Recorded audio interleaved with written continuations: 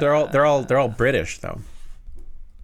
So that's cool. I'm not disagreeing with you that they're British. My lips are sealed. Okay, it's fine. Friday. You yield my car, shield my tie, heel, high deal, bar wheel, stop you. Jim Davis is my name. You're listening to Being Jim Davis. Hey, louder is better, right? My name is Christopher Winter, and I am Jim Davis. My name is John Gibson, and I'm Jim Davis. John, today is Friday, October 9, 1981. Today we're reading the 1209th ever Garfield strip. That's Garfield 1209 on 09101981. John. Just saying numbers. Numbers, letters, words, they're all basically just symbols, right? There's so many numbers. Okay. It's just semantics. I interrupted you. There's semantics go on, and there's go syntax, and that's all there is, You're just, okay. I just feel like we're caught in a web of signifiers. Okay. John, what happens in today's Garfield? In today's Garfield gets caught in a web of signifiers.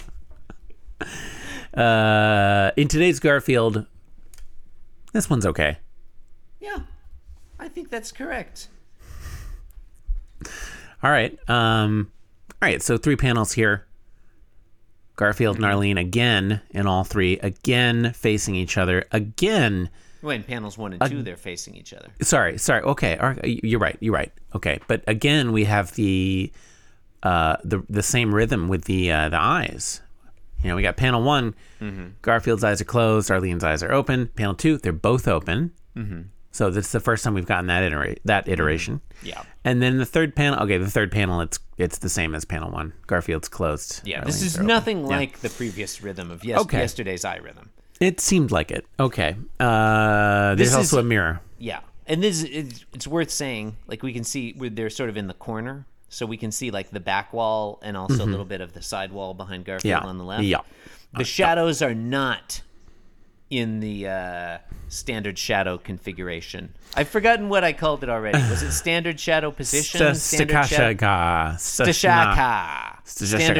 configuration. Stashakon. I would say that the mirror is conspicuously perched in the first 2 panels. Like you can't see the whole thing, but it's like it's like, hey, there's a mirror here. I think he drew enough of it so that you wouldn't be confused when it suddenly appeared in the third. Insert Chekhov's gun reference here. Yeah, he's the cherry orchard, and it's a it's a standard. It's that standard thing where when you're looking at it, you're like, well, it's weird that John Arbuckle has a very short mirror sitting on the floor. Yeah, leaning up against like he's planning on hanging it later that day. Or like he just wants to be able to look at his shoes sometimes in the mirror. Oh, maybe. Like, how do my shoes look? Okay, here's the think-a-log. This is Garfield in panel 1. Arlene, you are the second most beautiful cat I've ever met. Nice. Panel 2, Arlene looks upset, and she says, "Who is she? Who is this little this whore? Who is this? Your little." Sorry, go on. Who is she? I would like you to stop doing that voice, please. Please never do that voice again. It was kind of vaguely as if Arlene were Jimmy Stewart, kind of a... Okay. Panel 3, the camera pulls back a little bit, and we reveal the entirety of the mirror. We now we have confirmed, yes, this is a mirror. Because we now see Garfield's reflection in it.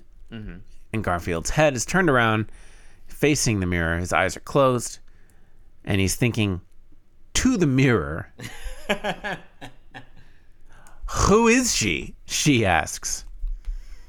I think there's the germ of a fun joke here. I think Jim Davis bungled the punchline. I think he did too, yeah. I think he could have said, Garfield could be thinking, what do you mean, she? Yeah. I think, who is she? She asks, it kind of trips over the tongue, you know? Yeah. It's awkward. Yeah, and there's no implication of of emphasis. Yeah. You know? I think the correct way to read it, as intended would be, who is she? She asks. That's the joke that's being made. He could almost just be thinking, she? ? Yeah, that would be fine. That'd be enough. I think what do you mean she is better because Jim Davis does assume that a lot of his readers are either dumb or barely paying attention. And that's a safe and reasonable assumption. Surprisingly reasonable, yeah. But I feel like he had the makings of a truly mediocre Garfield.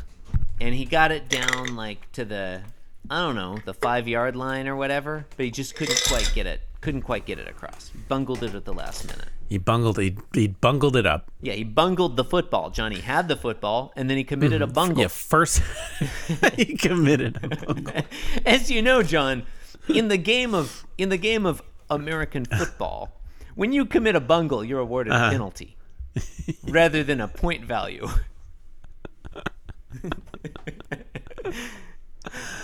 All right, now I'm thinking of that Mr. Bungle PSA.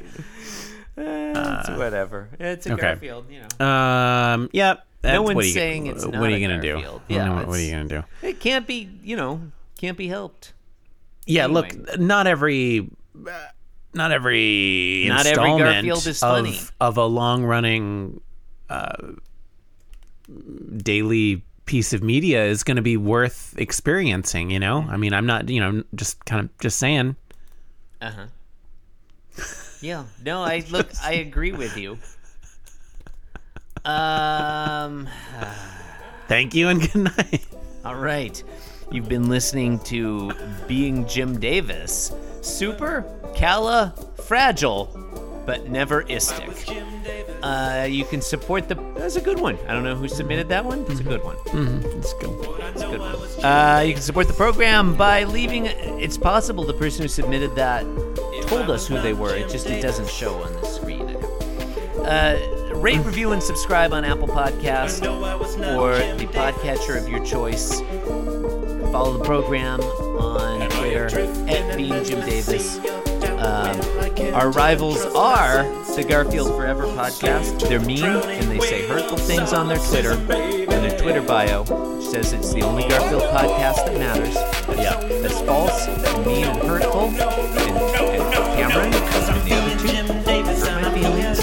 I'm not going to respond childishly by encouraging our legions of listeners to cyberbully you. They should not do that, and I mean this sincerely, not sarcastically, despite the tone of voice I'm using. Yeah.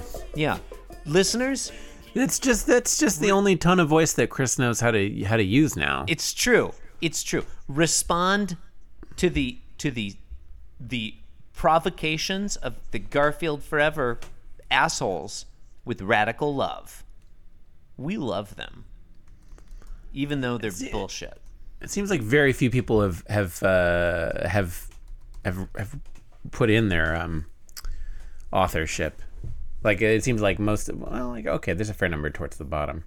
Have put in their All right. authorship. Oh, I see on the tagline. Signed their tagline. Sorry, you were complaining about how you couldn't see who. It wasn't a complaint. Yeah, it seemed like a complaint.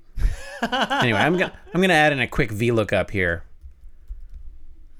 So stay tuned for that. Okay. Oh, it was Joe Rothenberg who submitted that tagline. Thank you to Joe Rothenberg, who's awesome, and we like him. We don't like Garfield Forever. Thank you and good night.